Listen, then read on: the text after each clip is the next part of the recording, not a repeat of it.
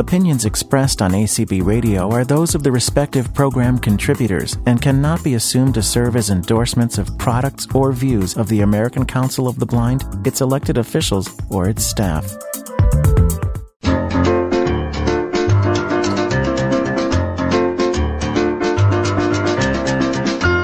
Welcome to ACB in Action, the heart and soul of ACB.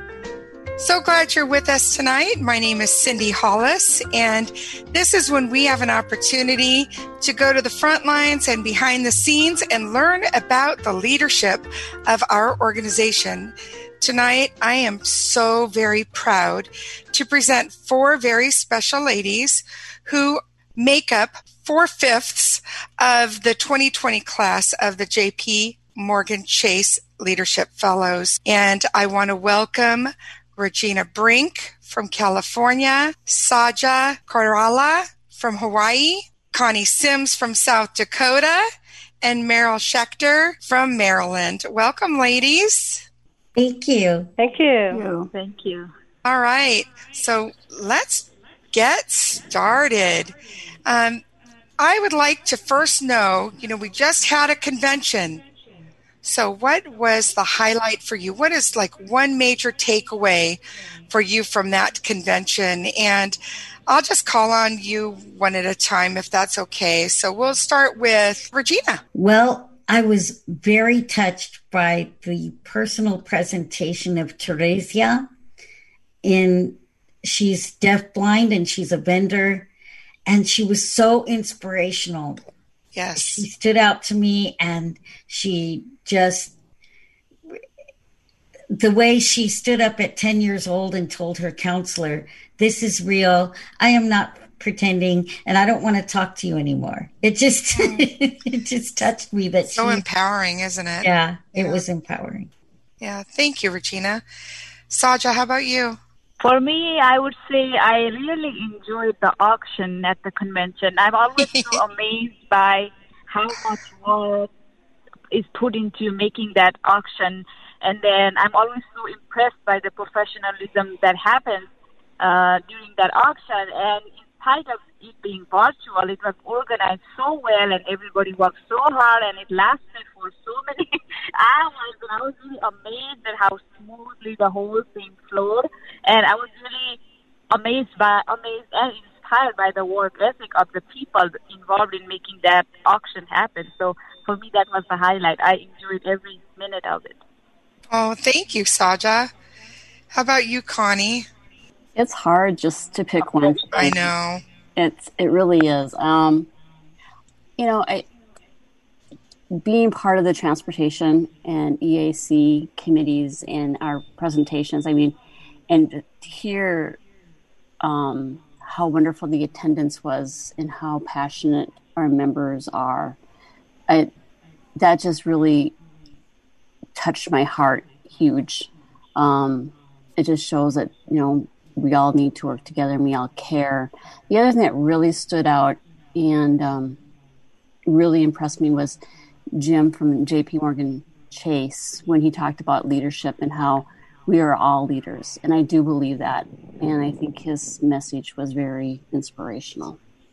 All right. Thank you. And Meryl? Yes. The thing that really touched me was at the reception for the J.P. Morgan Chase Leadership Fellows, and Derwick K. McDaniel was honored, and I had the very good fortune of actually meeting him at a national convention years ago, and he told me that I had the potential of being a leader in ACB, and when I heard that he told other people that, I said, oh my God, he really meant it, and he inspired me to become the leader that I'm developing into, and I'm so grateful. Wonderful. So I'm curious what your eye conditions are. So, Saja, why don't you start? What is your eye condition? Obviously, we're all blind here, so. But what's the cause? Yeah.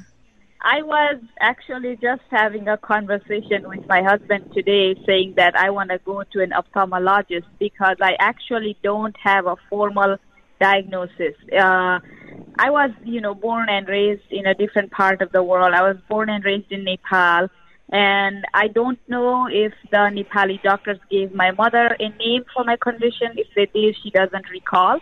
But I was born blind. But I know that I have problems with my retina, but I don't know the name of my condition or the cause of it.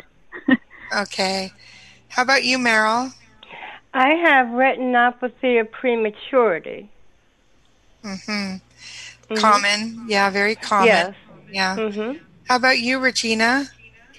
I was born fully sighted, but I contracted retinoblastoma somewhere along the way, and at 2, they diagnosed it. It's a form of cancer. And I've been cancer-free ever since they removed the eye, so that's the good news. Yes, for sure. And Connie? I was born with aniridia. Okay. I had a student with aniridia many years ago. Yeah. And when did you, Connie, join ACB? I actually joined my first convention, and when I first joined was back in 1984 as a student. Oh, wow. Yeah, so I was active for a while, and then I wasn't real active. I was always paid my membership, but I wasn't extremely active until, I don't know, probably 10 years ago, 12 years ago, and then I started getting more active again. So when you originally joined, were you in South Dakota then? Yes. As well? Yep. Okay. I've always lived in South Dakota. South Dakota sent me to represent South Dakota in the state, in the student association. So it was nice. And at that time, Delbert Allman, one of the charter members for ACB, who actually helped write the Constitution for ACB, was on the board, and he actually was a member of South Dakota, of course, and he's the one who encouraged me. So he was kind of a huge pusher to get me going and saw my potential. So that's how I got involved. Wonderful. Regina, when did you join ACB? 2017, I was an at-large member. 2018, I joined the chapter, and I just attended kind of intermittently, and I made a commitment that in 2019, 17, then 18, 19. Okay. I can count. No pressure.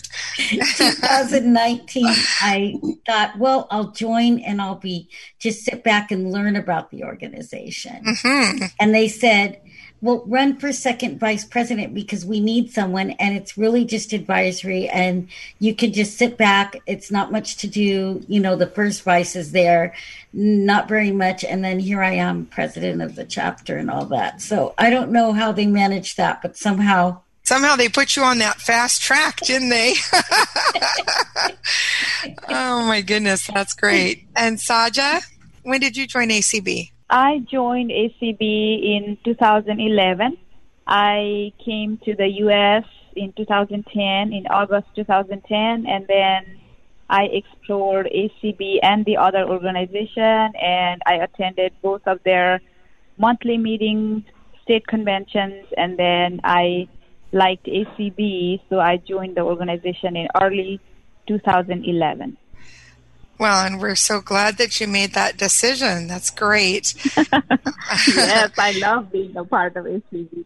Well, we love having you as a part of it, too. Meryl, how about you? Well, I joined ACB in New York, where I'm originally from, in 1977. And I belong to both the Long Island chapter and the New York City chapter. And I got to meet one of the ACB angels from several years ago, and she was a great influencer in my life, Josephine DeFini. Oh, she was a terrific person, and she and then in New York, I started getting involved in advocacy, and I went to Albany, and which is the state capital, and I actually got to do advocacy for the state. And then I moved to Maryland. I was also the state treasurer of New York for a little while, too. I moved to Maryland in 1985, And even though I was a member, I wasn't on any committees until maybe the last few years. And I was on the legislative committee. I was the vice chair.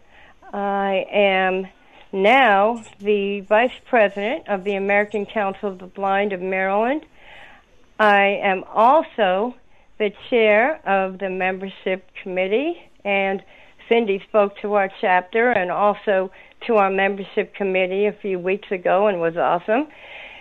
And I'm also on the nominating committee, the chair for our chapter. So I am just thrilled to be a member of this organization. I've gotten to know a lot of the national leaders throughout the years, and I appreciate it.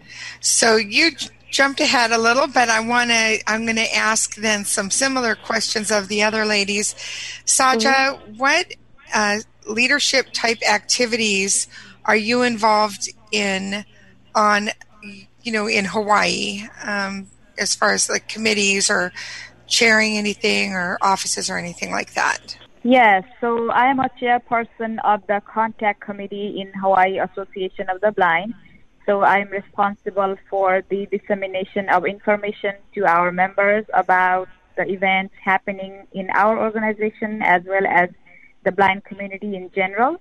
And I also find myself mentoring members who are new to the organization, showing them the ropes, trying to introducing them to people in our organization. So, I'm a contact chairperson for the Contact Committee, and I also do a lot of mentoring for younger members. And when we have events in HAB, I find myself emceeing the events. I just do whatever needs to be done. Well, that's good. Whatever I can do. All affiliates need people like you, for sure. Connie, what about you?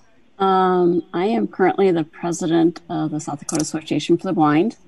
So I'm basically on all the committees by default, but I am actually the chair for the Resolutions Legislative Committee, and I'm also the chair for our Publication Committee. I am co-editor for our quarterly newsletter, As I See It. And then I am treasurer for our local chapter at the time. In the past, I've been on the board. I served 5 years on our board, the state affiliate. And then in our local chapter, I served 2 terms as president and 2 terms as vice president. All right. And Regina, what about you? Well, we know you're president of your chapter, actually. We do know that. Yes, the ACB capital chapter of CCB. They want me to say the whole name, and I promised them I would say it. You did good. You did good. And I'm very proud to hold that. I have a wonderful chapter, and so I am able to delegate all my chairperson positions. I have great chair people, and I do, though, sit as a, like an ad hoc member on each committee. Or ex officio, whatever that's called. I also work at the state level. We're working on a diversity committee or inclusion kind of. It's just in the formative stage, and I'm chairing that effort. And I'm also working with our California Alliance on Aging that's forming as well. It's an affiliate that's forming in California. I'm on the National Alliance in Aging with Jeff Tom as well, and I've just been asked to join the Multicultural Affairs Committee National. So wonderful, that's great. Cindy, this is Connie. Can I add to mine? Sure. I just want to say, I just should have stated too that I am on actually the ACB Transportation Committee. Yes. Yeah. And then I'm actually on our ad hoc pedestrian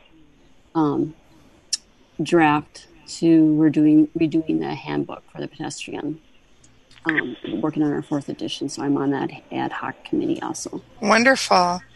So, Cindy, can I add one more thing else, or 2 more things? Sure. I'm sorry. I'm also on the Consumer Advisory Committee for Accessible Transportation in Baltimore, and I'm on 2 subcommittees. I am on the Customer Service Committee and the Legislative Affairs Committee. Okay. Very good. Mm-hmm. All right. So I'm going to go back to Regina. And Regina, this next question is, why did you apply to become a J.P. Morgan Chase Leadership Fellow? Okay. So I also want to say that I'm on the Legislative Affairs Committee for the state as well. And that segues into why I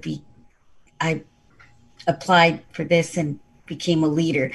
I have always been involved with legislation. I've been very, very active in our local politics with the County Board of Supervisors in the city of Sacramento, both in the area of education and disability. So education of young children, and because I had children in the schools, and I would advocate for disabilities along the way because I had one. And so I did that for a very long time. And I have a lot of experience in that level. So when I came into the chapter, of course, Jeff Tom knew all that. And he started getting me involved at a lot of different levels. And he said, there's a scholarship for J.P. Morgan Chase leadership training.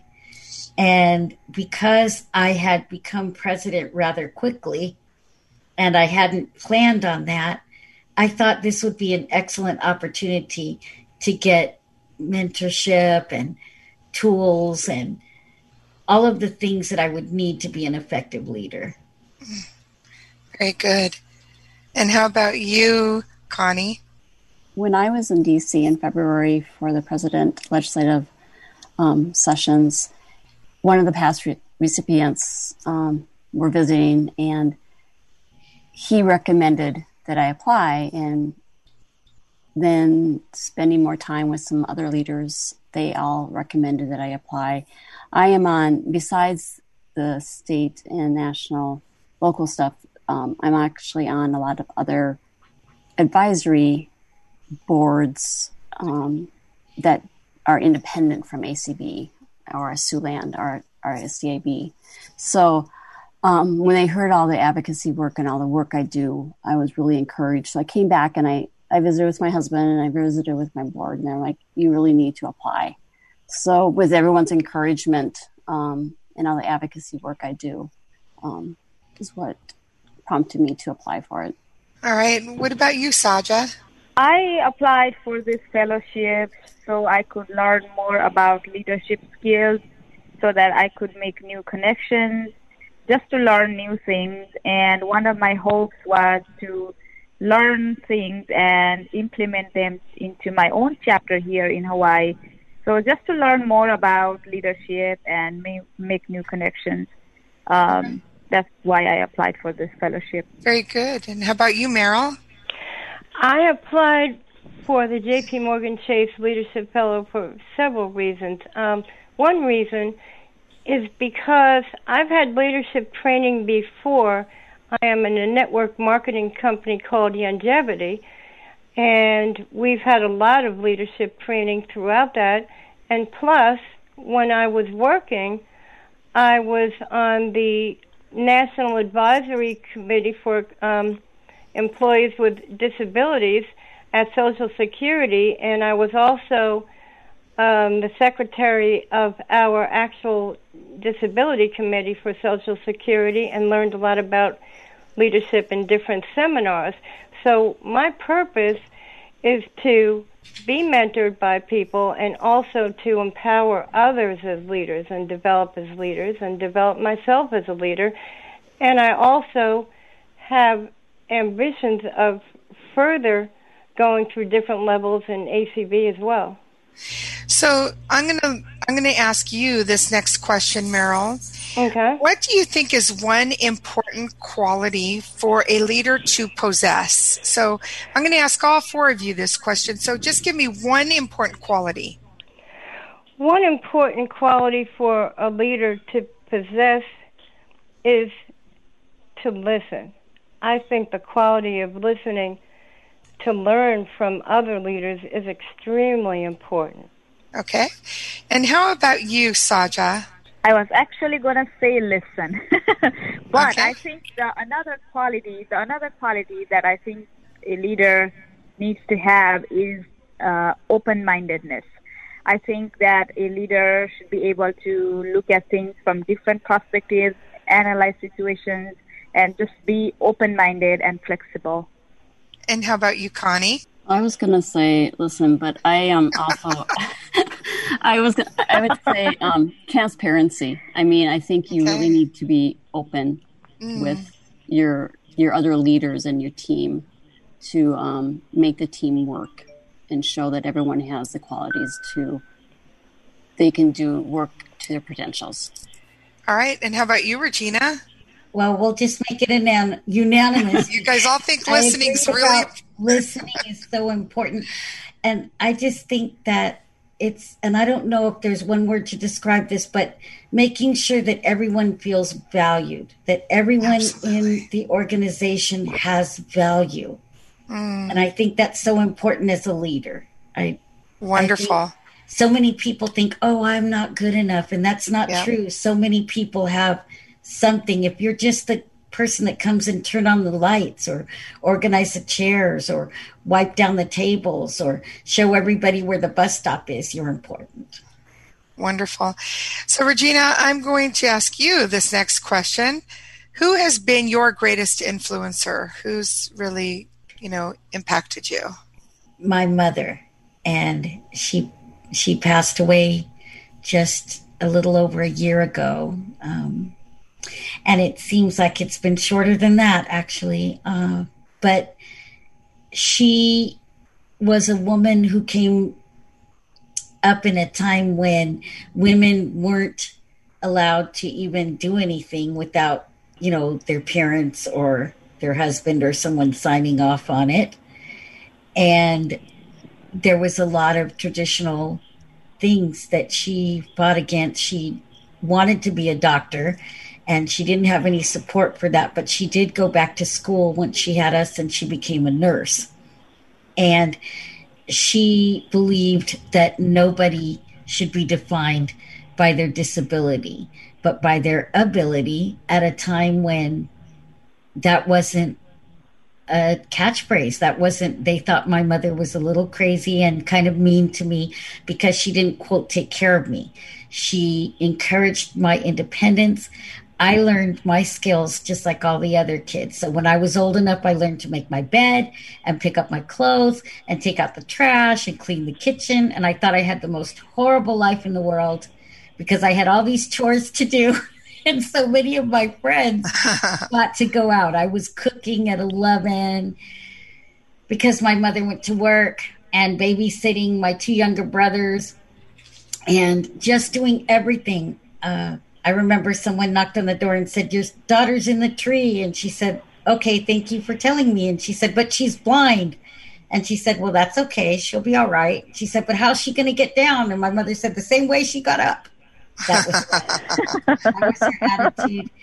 And as a private nurse, she went to work with the family with a child that was supposedly brain damaged from falling in the pool and unable to do anything for himself. And she discovered that he actually had motor difficulties and couldn't speak, but he was intelligent. And she got the doctors and the parents to listen. He learned sign language, and he's in school now, and he's doing wonderful. And she, everywhere she went, she empowered people in a very, she didn't become famous or break down a lot of barriers or anything sitting on committees, but she did that in her everyday life. Just wonderful. Thank you for sharing that. Meryl? My greatest influencer has been my best-sighted girlfriend, Beverly Thompson. I was at a point in my life where I had been in a previous relationship which wasn't good, and I felt that at that point that I wasn't really worth anything, which, was a terrible feeling. And she has just empowered me, and she's also in longevity, the business opportunity that I'm in. And she instilled in me the confidence to know that I am worth something. And and then I have other role models, of course, in ACB too. But she's just been my greatest influencer and cheerleader. Wonderful.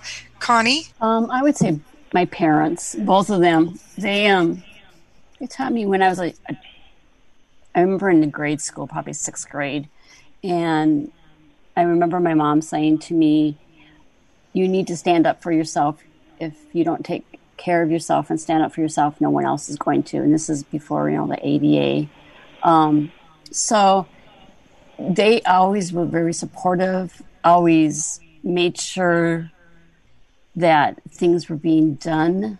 They was shortly after the Rehab Act went into effect. So my mom fought hard to make sure I got everything done. My folks did, but they didn't treat me any different. I mean, they made me feel like I was able to do everything, and to this day they treat me the same. So they've always been very supportive, always strong in what their beliefs are, and they never have failed. And they've always encouraged me to follow my dreams and my desires. Thank you. And Saja? For me, my greatest influencer would be my mother.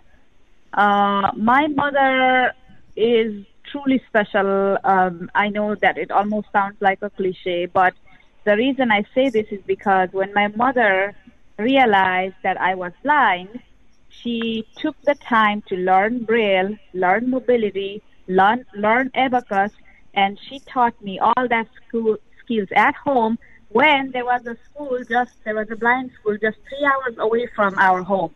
But she chose to learn all these things and then teach me at home. And then the even more amazing thing, and I recall her, she learned Braille when she was 28 years old, mastered by the time she was 30. I remember her just typing books in Braille all night long in those Braillers, Perkins Braillers. And then, I cannot believe the amount of work it takes. She would look at the print book, type it in Braille. Look at the print book, type it in Braille. Look at the print book, type it in Braille. Volumes and volumes of books she produced that way. And then the amazing thing is that when it was time for me to be admitted to a school, this was back in Nepal, and opportunities for blind people are very limited, especially when I was growing up.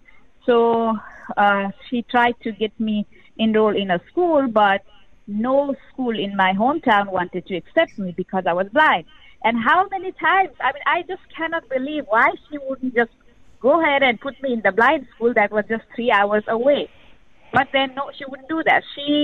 How many times can someone handle rejection? I just don't understand. But about 30 schools denied me. And my mother went to door 30 times, begging for the schools to accept me as their student. And the 31st school finally accepted me. And just my mother is just the single most hardworking person I have ever known.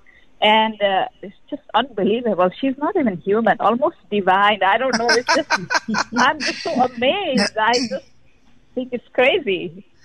That's awesome. So, Saja, I'm going to start with you on this next question. Could you share with us about your immediate family? So for all of you, I'm just curious about things like, if you're married, if you have children, if you're an auntie, or if you're not married, you don't have kids, what was your family life like as far as like how many siblings, those kinds of things. So, Saja? Yeah, so I live in Hawaii and I am married. I have been married for 9 years. My husband is a proud ACB member as well. His name is Bill, but I call him Biggie. So it's me, my husband, and then I got my first guide dog this year in January, actually, and her name is Layla. So it's the three of us, me, my husband, and Layla. Wonderful. Yeah. What kind of dog is Layla? She's a black lab. Wonderful. Congratulations. Thank you. Okay, Connie, you're up. I am married to my wonderful husband, Seth, who is actually an ACB member also. And we've been married for 33 years. And my parents still live in the hometown, and I do have some siblings, so I have some nieces and nephews. But it's just me and my husband, me and Seth. So, all right. That's it. And Meryl? Yes, I am not married, but I have an awesome boyfriend, Rick Belcher, who is a member at large in St. Louis, Missouri of ACB, and he supports everything that I do. And I also have a sister who's married who lives in Toronto, Canada. Very good. And Regina? Okay, I come from a large family, so I won't say everything. I am married. I've been married to Joe Green for 5 years, and he's also an ACB member, a very supportive person. He's the chairperson of our Access and Technology Committee at our chapter level, and he assists me in moderating and chairing the West Coast Coffee Break ably, because I probably could not do that by myself. He does a lot of tech behind the scenes of anything I do. And he's always there to rescue me when I'm like, I can't figure out how to do this. And we do have children. We have 6 children between us. He has 2 girls. I have a girl and 3 boys. And so that's a lot of activity. We have 2 grandchildren so far. I have a whole bunch of nieces and nephews because I also have 2 brothers and 1 brother that's since passed away, and a huge extended family, all in California almost, except a couple that are out of the state, but mostly in California. So when my daughter-in-law first went to the family reunion, she's like, who are all these people? And I said, they're my family. That's awesome. So, Regina, what is your current employment status? I work as a facilitator and director for the theater. It's called the Short Repertory Theater, and it's not called that because I'm only 4'10". Hey, that wasn't even a question, but now we learned your height. Yes, but anyway, Dynamite comes in small little packages. I was just thinking that. That's great. But it is called the Short Repertory Theater because Ellen Short left an endowment, and that was to be used to support disabled people, then developmentally disabled people in the arts. And I joined as a blind actress in this theater. So I've done lots of acting here locally, and now I'm directing and facilitating. I facilitate with the people that have developmental disabilities. We're doing Zoom theater, which is very interesting. Fun. I'm also reviewing some grants on a quarterly basis. I sit on some things like that. So I'm trying to put together some paid work now that we're during the pandemic. I was getting a lot more theater and directing opportunities beforehand. So I've just been doing that. And before that, I coordinated a program at the Society for the Blind for about 9 years. And so. All right. Thank you. How about you, Saja? Yes, I work at the University of Hawaii. I work part-time and go to school full-time. So I work as a research assistant on the Uni Description Project. Some of you guys may have heard about the Uni Description Project. So our goal is to audio describe the brochures of all the national parks in the United States. So I have been working on this project for the past 3 years. Wonderful. Meryl, how about you? I am happily retired, and because I am retired, I have the time to devote to everything I do for ACB as well as for transportation, and I just love it. And what did you retire from? Well, I used to work for Social Security. I was a bilingual customer service representative, and before that I had worked for the IRS, and I was a customer service representative there as well on the 800 number, and I used a talking computer with a braille display at Social Security, but I did have a double major in French and Spanish in college, and I still use my languages whenever I can. Wonderful. How about you, Connie? I have several degrees. I'm a medical massage practitioner, and then I'm considered a certified massage therapist, and I'm a certified sports massage therapist, and I'm a certified lymphedema technician. So I currently have had my own business, and I have actually worked for doctors, and I actually worked for a huge health care system hospital, and I created and developed their program. They have worldwide clinics, and I worked right in their hospital with the doctors and patients. So with our nice COVID, I have decided, I've been doing this for 24 years, and have done some mentoring, some teaching with it. I have decided I'm going to retire from the profession. So if I would continue working, I would have to do the complete PPE equipment and modify some stuff. And we were in an accident a few years ago, so I've been thinking and praying about it. So I think this is the perfect time to retire from it, and it will give me some more time to do my advocacy work that I do for transportation or all advocacy stuff. So we'll see what other opportunities come about.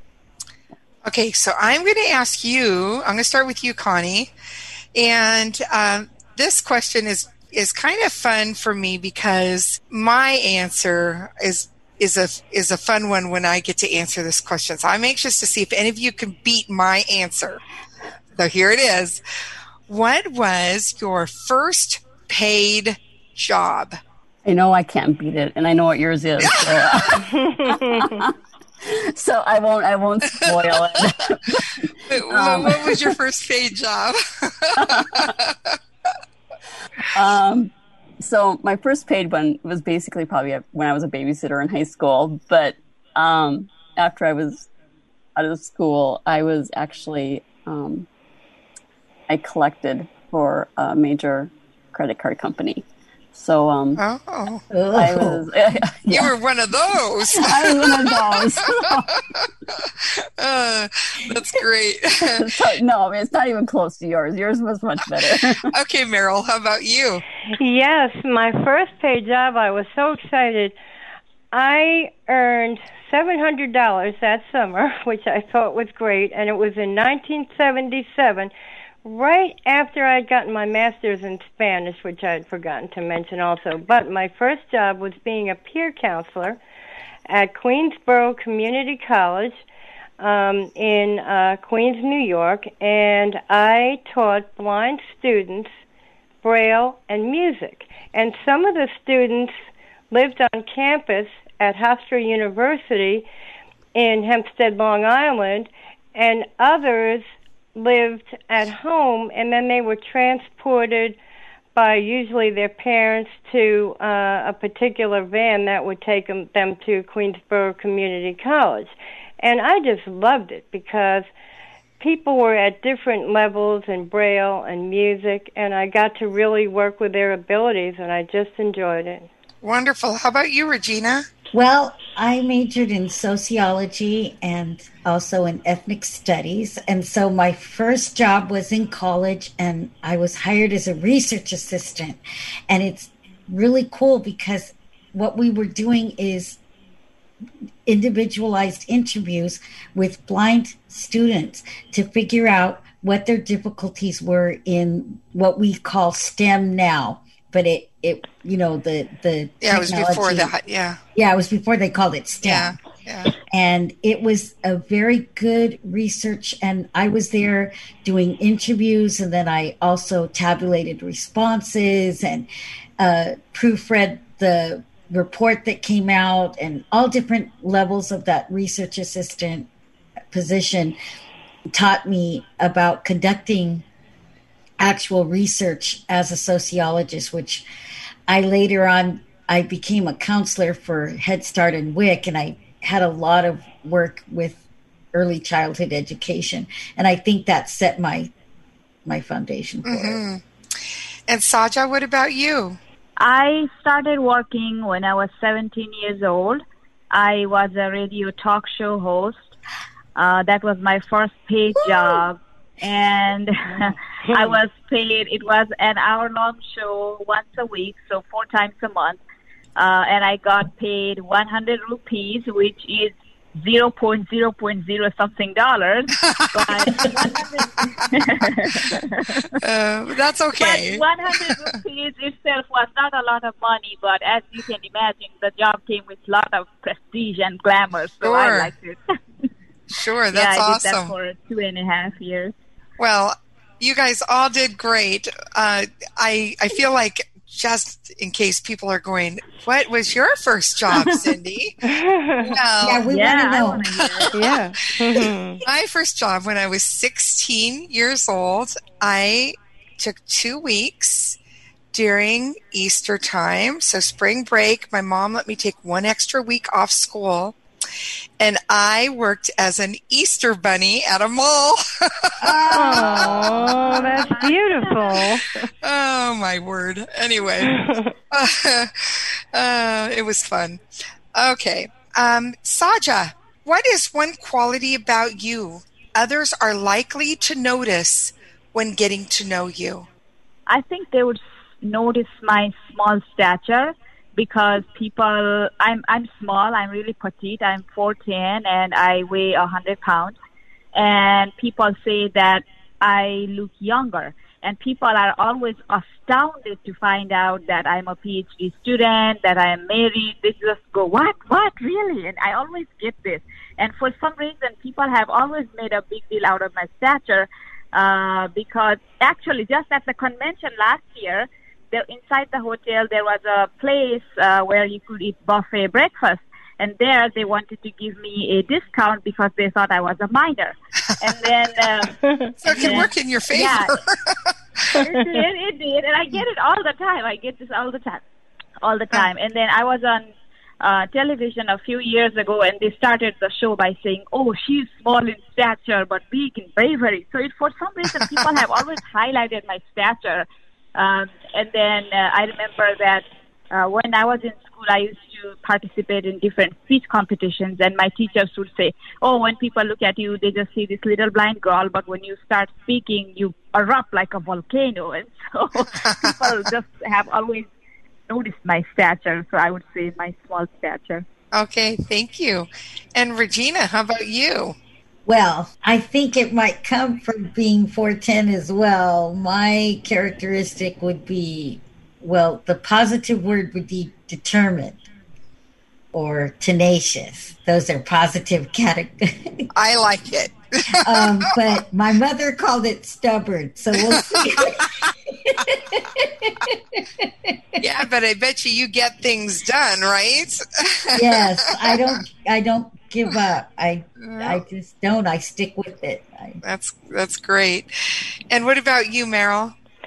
I think that people notice my passion. I am an advocate.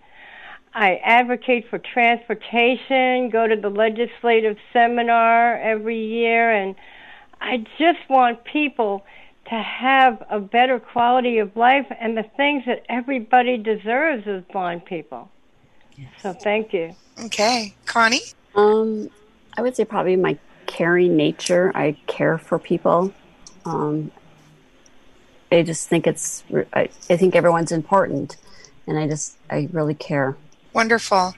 Meryl, if you were inviting someone to join ACB, what would be your one selling point? My one selling point is that I would make them feel welcome and included in the organization, and that they would be able to learn from me and be able to be empowered. Okay. Connie, what would your one selling point be? I guess that ACB is very friendly and very supportive to everyone. That's my answer. That's okay. So I would say it's very supporting and very friendly, and there's so much to do and so many opportunities and ways to get involved. All right, Saja? Yes, that's exactly what I was going to say. I would say that the people are extremely friendly. The people are really friendly, and you'll feel right at home. People will go out of their way to make you feel welcomed in this organization. Wonderful. And Regina? I guess it's a variation on that. I would say community, that we are a community that pulls together, works together, helps each other, advocates for one another and for the people outside of us. So we would advocate for all blind people to get the right to vote in an accessible manner. Not just the ones in California, but everybody in, Hawaii, Rhode Island, and beyond. We even beyond the United States. We are about being a community who advocates and supports one another. Of course, you're talking my language there. I love it. Love it. You guys can be salespeople for ACB any day. So I'm going to take you guys back a little in time, back to your childhood. And what is one gift that you received way back then, which still is a special memory or has special meaning, and why? And Saja, why don't you go ahead? Yeah, so this gift was given to me by my mother, but it didn't come in the form of an object. It was the gift of time. So what happened was, when I was in high school, I hated school. I did not like school at all. But my mother dropped me off to school, and then she had a motorcycle, so we rode, and then she dropped me off at the school. I got off the motorbike, and I told her that I did not want to go in there. I hate school. So my mom goes, okay, then let's go back home. I was thinking, what? But then I was thinking, if I go home, then she will never let me forget that I skipped school. All day I would have to hear her sarcasm. That was my thought process. But at the same time, the hatred for school was so strong that I was willing to put up with her sarcastic comments all day. So I did go back home with her after she took the time to drop me off to the school. So we went back home, and then that day we watched TV. We spent time together, and not once did she mention that I had skipped school. Not once did she say that, oh, I did wrong. Nothing. It was it was like never happened. We just had a break that day.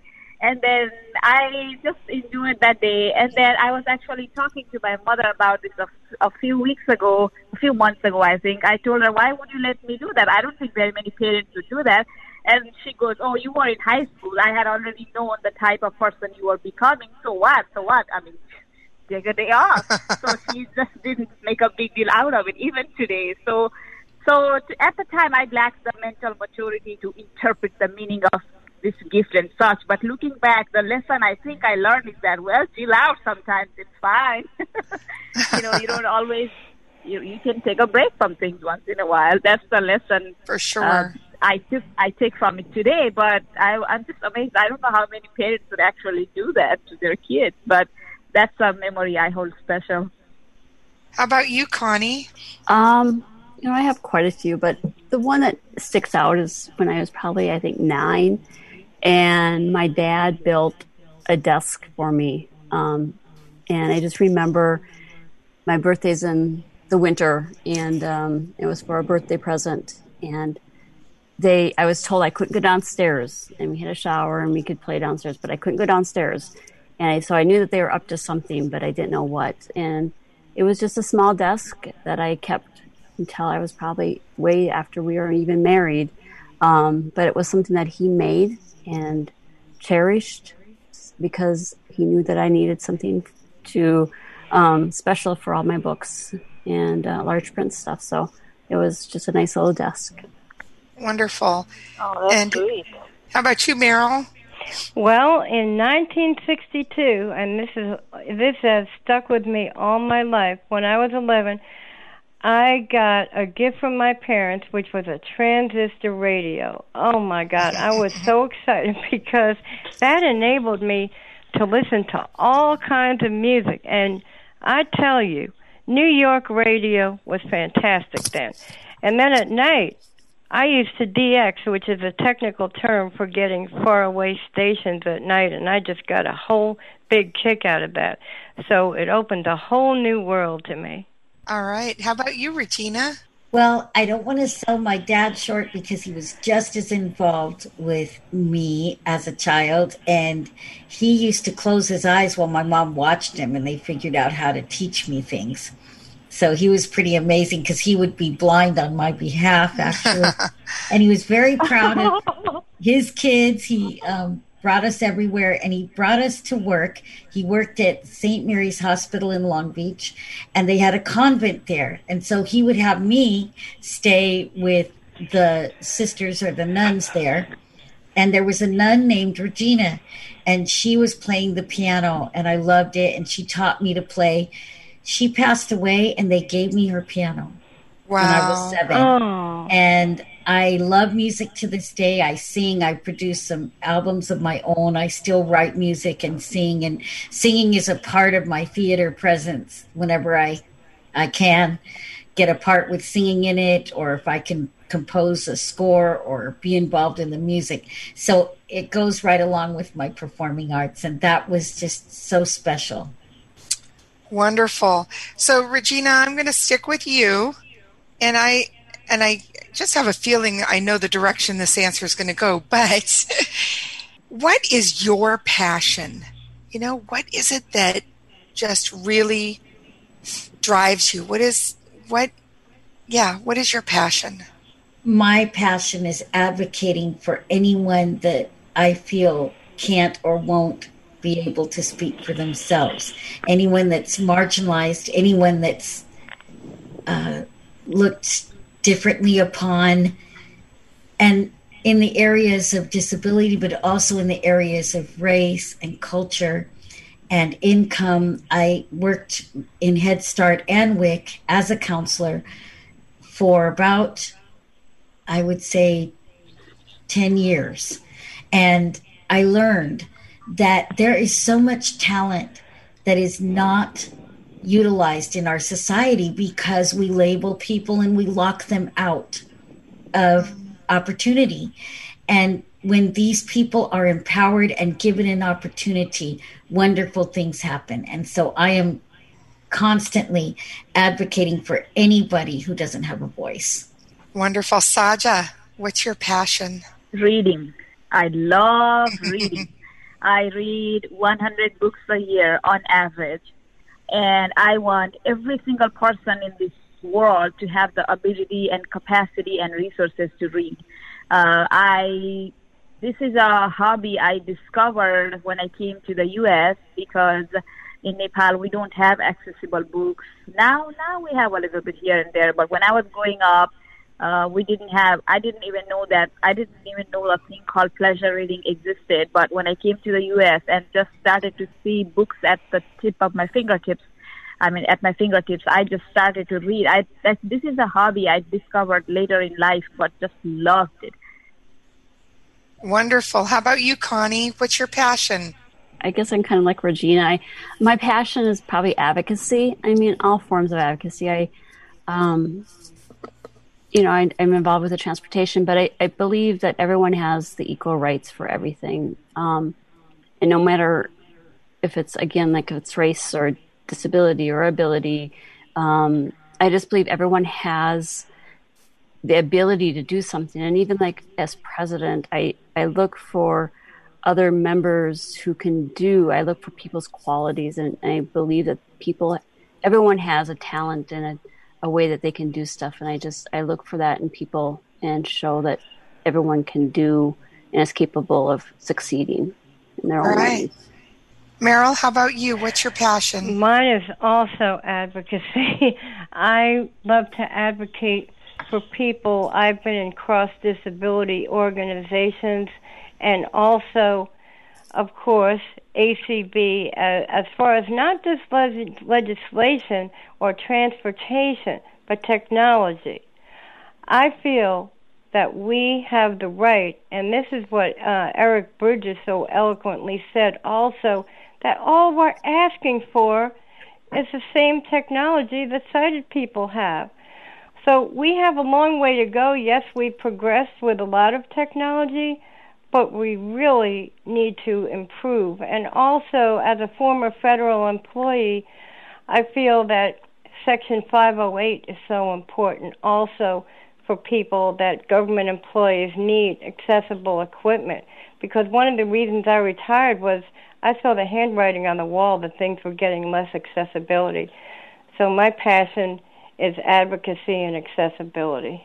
Okay, so in our last 3 minutes or so, I have 2 questions I want to get in. So, all right, so we're going to be kind of quick. I would like to know and this is not a question that was on anything I shared with you guys ahead of time, so where do you go to rejuvenate? What's your R&R place? And Connie?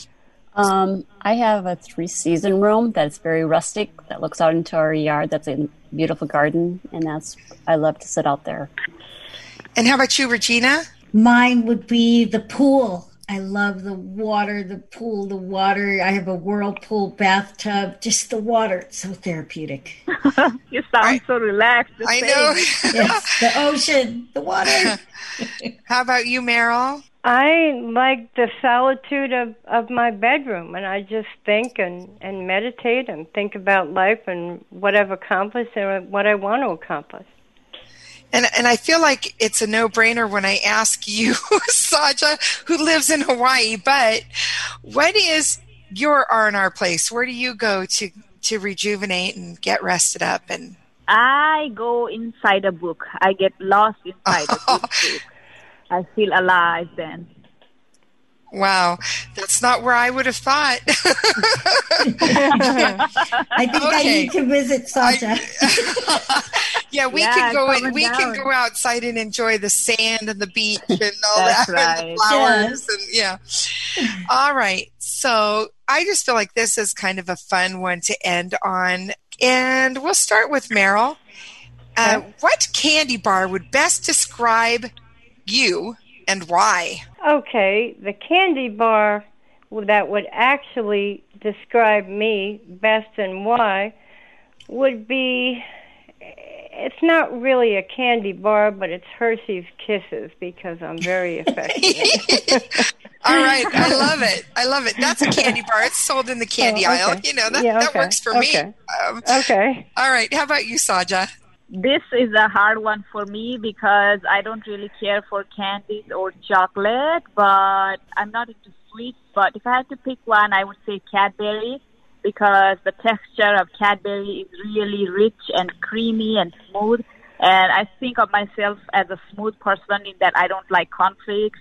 You know, I like collaboration and straightforward, smooth communication. So love it. I think that describes How about me. you, Connie? I'm kind of like Meryl, but I would say it's Hershey Hugs, because I love to hug people, and my friends say that I give the best hugs out. Awesome. And how about you, Regina? Well, I consulted my husband, and we decided the fast break bar, because I work and I take very quick breaks, and also my temper is a little quick. I'll blow up at you, but I forgive you very quickly. So the fast break bar. All right. Thank you, ladies, so much for being with me tonight and for taking part and showing the true heart and soul of ACB. And we got together today for ACB in Action. Thank you. Thank you. Thank you so much. You're great, Cindy. Yeah. Bye. Bye.